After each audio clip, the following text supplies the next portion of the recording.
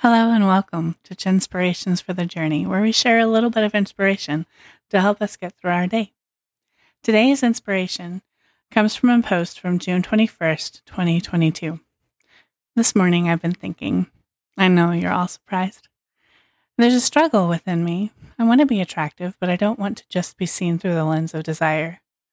I want to express my thoughts and be recognized for their validity. I want people to see my spirit and know that I am kind and genuine. I want to be known for more than the shell I am traveling through this experience in. I want to be seen for all that I am, and not just the basic cover. I want to be loved and appreciated for my mind, my spirit, my emotions, and my body. Most people focus too much on the last one and miss out on the best parts. I have therapy today, and I have some things to discuss with her. I know I cannot be alone in feeling this way. I also struggle with people who pretend to like all of me only to try to change parts of me. This doesn't apply to many people who are in my life. I have become selective. Life is too short to eat at tables you are not free to be yourself at, and you are left there begging for scraps.